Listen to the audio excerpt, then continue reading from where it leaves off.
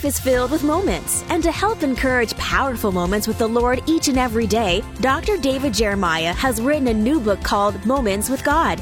This beautiful, year-long devotional makes a wonderful companion to your personal Bible study. When you give a generous gift of $120 or more to Turning Point, you'll receive a Moments with God devotional 4-pack, 1 for you and 3 to share.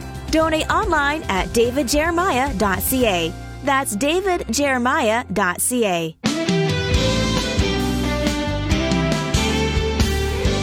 When you were a child, you were probably disciplined by your parents. Did they stop loving you? Of course not, and neither does your Heavenly Father. Today on Turning Point, Dr. David Jeremiah considers the patience and persistence of God's love as he continues his series, God Loves You, He Always Has, He Always Will. To introduce today's message, God's Love Never Quits, here's David. Well, thank you so much for joining us, and we enter into a new chapter of this study. God loves you, He always has, and He always will. By the way, that book and the study guide that goes with it and the CD package or DVD package is available from Turning Point. You can find out about that at our website, which is davidjeremiah.org. It doesn't happen to be our resource. I'll tell you about the resource in a few moments. But you know, in human love, isn't it interesting? We put conditions on love. I hear people say this, well, I'll love you as long as you do this or that. God's love isn't like that. God is not loving us because of what we do for Him, because there's nothing we can do for God. God loves us because it's His nature to love, and His love never quits. He doesn't give up on us. If you doubt that, you need to stay tuned for these next 2 days, because I'm going to tell you a story from the Old Testament book of Hosea. The probability is that many of you have not heard this story because it's in one of the minor prophets tucked there in the Old Testament. But it is one of the greatest illustrations in the Bible of the unquitting love of God. What a tremendous encouragement this is. Hosea chapter 11, we'll get to it in a moment. Let me remind you that our resource for the month of January is a book by Nancy DeMoss Wolgemuth. I love this book so much that I got to write the foreword for it, and that means I've read every word, most of them more than once, some of them several times. The message of this book is a message so desperately needed in our day today, when everything seems like it's uncontrollable, out of whack, out of sync, if you will. It's so encouraging to know that when you look beyond the pale of earth and see what's going on in heaven, God is there. He's seated on His throne. He's in control. He's the sovereign of the universe. And this world is in His hands. He's got the whole world in His hands. Yes, He does. And that includes you and me. It's an encouraging book that will help you to take courage, take comfort, and remember that God is in control. This beautiful hardback gift book is yours for the asking when you send a gift to Turning Point during the month of January. I'd love to give this to you. I always think about people getting these resources and being blessed by them, and it's my hope that you will let us do that. Help us the best you can. Ask for your copy. We'll send it to you today. Okay, God's love never quits. Let's listen. A book was written back in 2010 by the editor of Leadership Journal. This man's name is Skye Jethani. And he tells the story of some weekly meetings that were taking place on a college campus at a place called the House of Despair. It was a home where a group of college students who were struggling with life and faith resided. These students were known around campus for numbing their pain with alcohol, drugs, sex, and raw conversations. And the topics for the meetings ranged across the spectrum of doctrine, hell, dating. But each of the conversations had 3 rules: be honest, be gracious, and be present. One night, Skye Jethani was at one of these meetings, and the students began to talk about the subject of their habitual sins, the sins that they continue to commit. What do we do about sins we've struggled with for years and years? One of the students asked. Another student said, my parents were students at a Christian college in the early 90s when a revival broke out on the campus. They were on fire for God. And here I am, consumed by sin day after day. I don't feel like I'm supposed to be here, and I know I'm not what God wants me to be. Often through tears, other students shared similar stories about how they believed God was so totally disappointed with them and probably didn't love them anymore. After listening to their stories, Jethani asked, "How many of you were raised in a Christian home?" And all of them raised their hands. He said, "How many of you grew up in a Bible-centered church?" And all their hands went up again. "That's incredible," Jethani said. "You've all spent 18 or 20 years in the church. You've been taught the Bible from the time you could crawl, but not one of you can give the right answer. Not one of you said that in the midst of your sin, God still loves you." Jethani concluded, "I did not blame the students for their failure. Somewhere in their spiritual formation, they had been taught, either explicitly or implicitly, that what mattered most to God was not God's love for them, but somehow what they could do for Him." And that night, he said, "I finally understood why they called this house the house of despair." The title of the series that we have engaged in is simply this: God loves you. He always has. He always will. Hardly any of us will argue about that. But I am convinced from experience that one of Satan's greatest strategies is to lie to Christians about the limitations of God's love. I mean, Satan knows that we are fallen human beings and we are tempted to love one another with limits. He knows that with a little nudge from him, we will think of God the way we think of ourselves. And so rather than counting on God's unquitting love, we will wallow in shame over our sin. And all the while we are feeling unloved, God is sending His love to us, and we just are not able to receive it. During this series, I have received emails from some of our congregants. People who have written to me of their struggles to believe in their heart of hearts that God really does love them. You'd be surprised at some of these people. But you see, we've all discovered that it's a lot easier to get love right theologically than it is to get it right experientially and emotionally. And as I watch this, it seems to me there are two times when, as believers, we are most prone to doubt God's love. First, when evil things happen to us that we weren't expecting. And secondly, when we do evil things ourselves.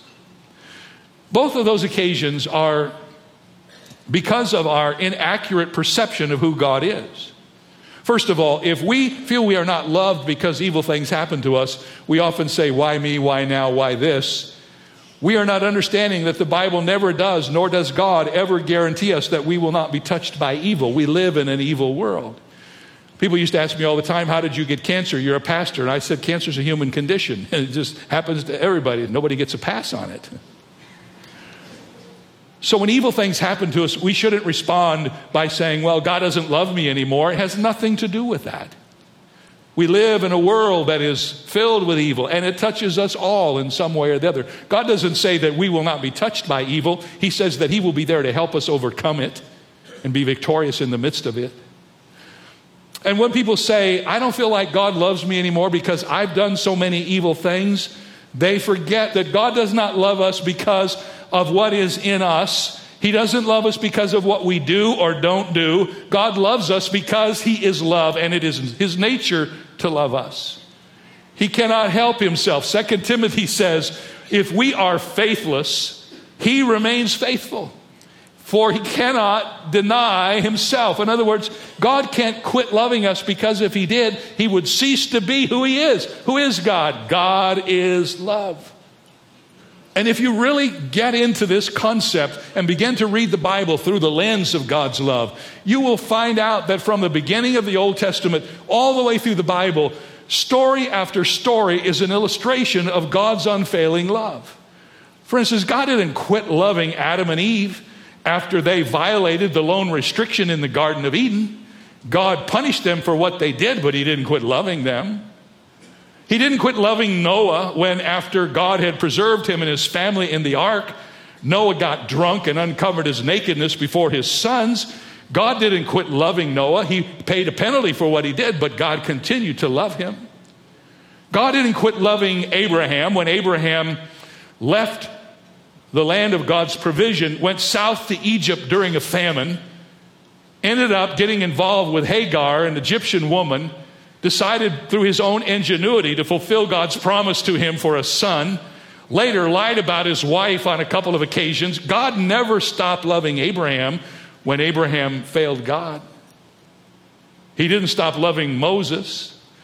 Moses committed murder, struck the rock of provision, took an unwarranted census of the people. God wouldn't let him go into the promised land. But you know what? God continued loving Moses. And later on in the New Testament, we find out that God took Moses to that very same land on the Mount of Transfiguration, where he stood with Elijah in celebration of God's unveiling of his glory. God never quit loving David, even though David committed adultery with Bathsheba, had her husband Uriah murdered. David did a lot of things he shouldn't have done, including counting all of the people in his army. God kept loving David, even though David was unfaithful to God. He never quit loving Jonah when he told Jonah to go to Nineveh and preach the gospel. And if you don't remember that story, let me remind you, Jonah didn't like the Ninevites. And he didn't want to preach the gospel to them because he was certain some of them would get saved, and that wouldn't be good for him. So he ran away from God, and he had to be taught a lesson. But I always have loved Jonah chapter 3, verse 1. And the word of the Lord came unto Jonah the second time. God so loved Jonah that he allowed him to be the preacher in the greatest revival that has ever taken place on planet Earth. And what about Peter? The famous New Testament illustration of God's unfailing love. 3 times he denied the Lord. But God didn't quit loving Peter. In fact, if you keep reading through the book of John and you get to the end of it, you discover that Almighty God recommissioned Peter 3 times, once to match each of his denials. I'm here to tell you that we do things that we shouldn't do. And this is not an attempt for me to wash those away and to gently say it doesn't matter what we do. That's not the purpose of this message. It does matter what we do. And when we violate the holiness of God, we usually pay a penalty. But that's different than God no longer loving us. How many of you know that as a parent, when you have to discipline one of your children, it may be a time when you love them the most? They don't like that and they don't believe that, but it's true. Not to discipline your children is to not love them. And for God not to discipline us when we do things that are wrong would be unloving on his part. As you can see, the message of the Bible is the message of God's never-ending love. Let me say it again. God loves you. He always has, and he always will. One of the greatest stories about that is found in that little book of Hosea. It's an unlikely place to find a love story, but it may be the greatest love story of the Old Testament. Let me tell you about this book. Hosea was a prophet. That means to all of us in this culture, he was a preacher. He was a preacher who was called to preach to the 10 northern tribes of Israel, sometimes referred to as Ephraim in the Bible. And he was called to preach to this group of people at a very special and unique time. It was just before they were carried away captive by the Assyrians. And it was a time of incredible prosperity in Israel and also a time of incredible wickedness. It's hard to imagine how a people like Israel that had been so loved by God could have descended to the depths of degradation that was true of them during this particular time. Every commandment of God was being broken every day by the people of Israel. Falsehood and adultery and bloodshedding and deceit and excess and luxury and open robbery and oppression and false dealing and priests involved in leading the corruption, and of all things hard to understand, they had male cultic prostitutes actually living in the Jewish temple, and women setting up shop in the Jewish temple to weave garments that were used in idolatrous worship. This was a terribly sinful, degraded time in Israel. And God called Hosea to go and preach to this generation. In his prophecy against them, he says that the nation of Israel has become like an adulterous wife Hosea 4:12 says, the spirit of harlotry has caused them to stray, and they have played the harlot against their God. The Bible says that Israel had become like an unfaithful wife, like an adulterous woman. And God had loved them faithfully and made a covenant with them, and they had walked away from that covenant and violated it by their evil behavior. Now, we know what that's like in our world today, and we must talk about this because in this passage, in this story, there's an interplay between God's love for Israel and a man's love for his wife. In marriage, is there anything more hurtful to a spouse than disloyalty? When couples marry, they stand before God and before witnesses, and they vow to be faithful and loyal to one another. And when someone says, I do, and then they violate that promise, the result for the violated partner is one of the deepest hurts that a human being can feel. And I know that from talking to so many people who have been hurt this way. And what I'm going to tell you right now is not meant to make you hurt more, but to help you understand what was happening in this book. Here are the words of Elizabeth Edwards, who died in December 2010 from cancer. As most of you know, she was the former wife of politician John Edwards, who disgraced himself, his family, and especially his wife by having an affair and fathering a child by another woman. In the book that she wrote before her death, Elizabeth describes the pain she experienced when she learned of her husband's infidelities. She said, after I cried and screamed, I went to the bathroom and I threw up. And the next day, John and I spoke, and he wasn't coy, but it turned out that he wasn't forthright either. I felt that the ground underneath me had been pulled away. I spent months learning to live with what I thought was a single incidence of infidelity. And I would like to say that a single incidence is easy to overcome, but it is not. I am who I am, she wrote. I am imperfect in a million ways, but I always thought I was the kind of woman, the kind of wife to whom a husband would be faithful.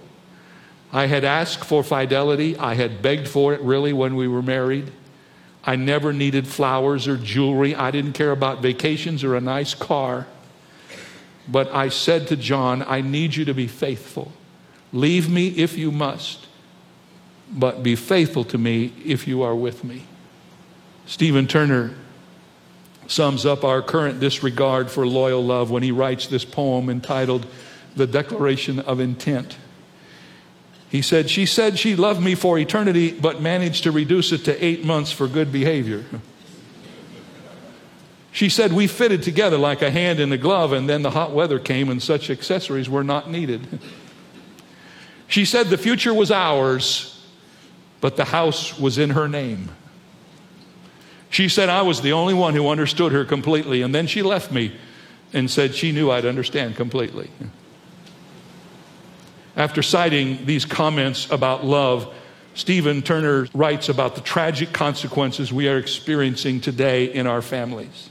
And then he added this thought. Listen, I want to suggest that it's also having a rather serious effect on the spiritual life of Western society. For a society that is no longer understanding or believing in love, in my view, is going to have a hard time understanding or believing in God, or at least the God of the Bible. Isn't it interesting how our human experiences sometimes keep us from the spiritual experiences that we need in our lives? You see, men and women, loyalty is the cornerstone of all relationships. Since it is at the heart of the biblical idea of a covenant, it matters not whether the covenant is between God and man or between man and man. Loyalty is the indispensable foundation for a relationship. And God made a covenant with Israel. That's what this book is about. His covenant was like a marriage. God married Israel. And on 3 different occasions, they exchanged vows at Mount Sinai when they went into the promised land, and later when they were settling the promised land, they said to each other, I do. Read those comments in the Bible. It's really amazing because Moses reads all the law, and the people said, all that you have said, we will do. But now, all of that has fallen apart. 600 years have gone by since Israel was married to God. And over the years, the disloyalty continued to grow until finally, during Hosea's preaching, it hit the tipping point. And here in the book of Hosea, God commissions his prophet to show Israel that she had been consistently disloyal to him, even though he had been faithful to them. But here's the point that you must not miss. God primarily wanted Hosea to say to Israel, no matter what you've done, no matter how far you've fallen from grace, no matter what you've done to be disloyal to me, I want you to know something very important. I will never quit loving you. So God decided to bring this message to Israel in a very unique and strange way. What I'm about to tell you is almost like, oh, I can't believe this is in the Bible. Because in the very first chapter of Hosea, in the second verse, we read these words. Look at your Bible. When the Lord began to speak by Hosea, the Lord said to Hosea, go take yourself a wife of harlotry and children of harlotry, for the land has committed great harlotry by departing from the Lord. God told his prophet to go marry a woman who would become disloyal and immoral and who would become literally a prostitute. God told him to go marry this woman. By the way, her name was Gomer. I can hardly get past that name because all I can think about is Gomer Pyle, you know? I guess in the Old Testament that would have been I don't know any women named Gomer. I sure don't. But that was the name of his wife. So the Bible says Hosea went and he married Gomer. God said to Hosea, I want you to love her. With extraordinary emphasis, he repeats it. Love her even though she's an adulteress.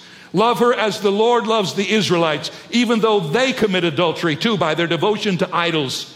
So the heartbreak and the trauma of this torturous marriage becomes the kind of dramatized prophecy from Hosea.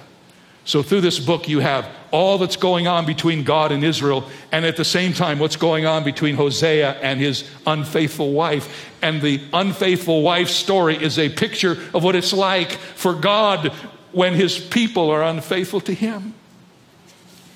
In obedience to God, Hosea takes the harlot Gomer to be his wife. And Gomer didn't renounce her former life when Hosea married her. In fact, if you go to the 3rd chapter of Hosea's prophecy, you will discover Hosea paying off one of Gomer's customers because they lost his wife's sexual services. And even though Israel didn't respond to Hosea's message, and God had allowed the covenant curses to run their course, God wanted Hosea to say to his people, hard as this is to believe, I haven't given up on you. I'm not finished with you. In fact, after you experience some of the things that come as the result of your sin, there's going to be a day in the future when we'll get back together. Listen to these words from Hosea 2. And it shall be in that day, says the Lord, that you will call me my husband. In that day I will betroth you to me forever. I will betroth you to me in righteousness and justice, in loving kindness and mercy. I will betroth you to me in faithfulness, and you shall know the Lord. What kind of love endures the unfaithfulness of a covenant partner and yet remains loyal forever? It's God love. That's what it is. And you know, the beauty of that is the love of God is shed abroad in your heart by the Holy Spirit. And the very God who loves you undeservedly so is a God who helps you to love others the same way. Whether it's in a marriage relationship or in a work relationship, in a family situation, don't ever say, I can't love that person. If you do not know the love of God, you can't. But if you know the love of God, you can. And that's the message of Hosea and the message of this book and the message of today.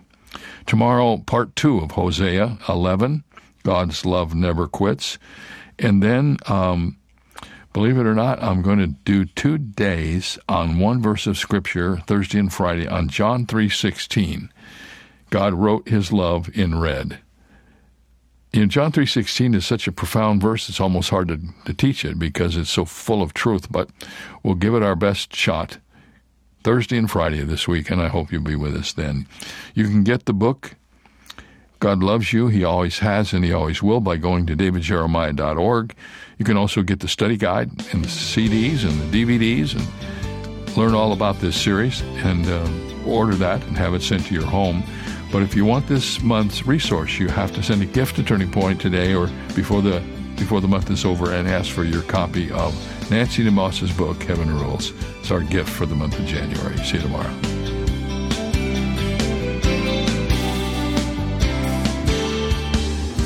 For more information on Dr. Jeremiah's series, God Loves You, He Always Has, He Always Will, visit our website where you'll also find 2 free ways to help you stay connected: our monthly magazine, Turning Points, and our daily email devotional.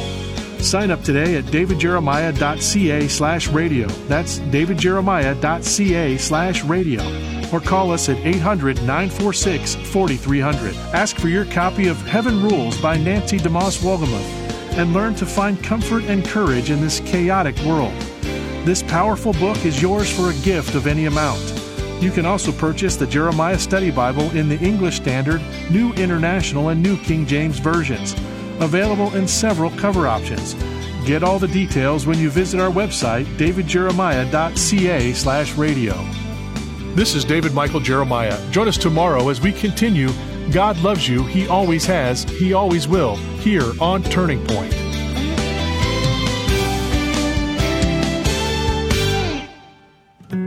Have you ever wondered what your legacy will be?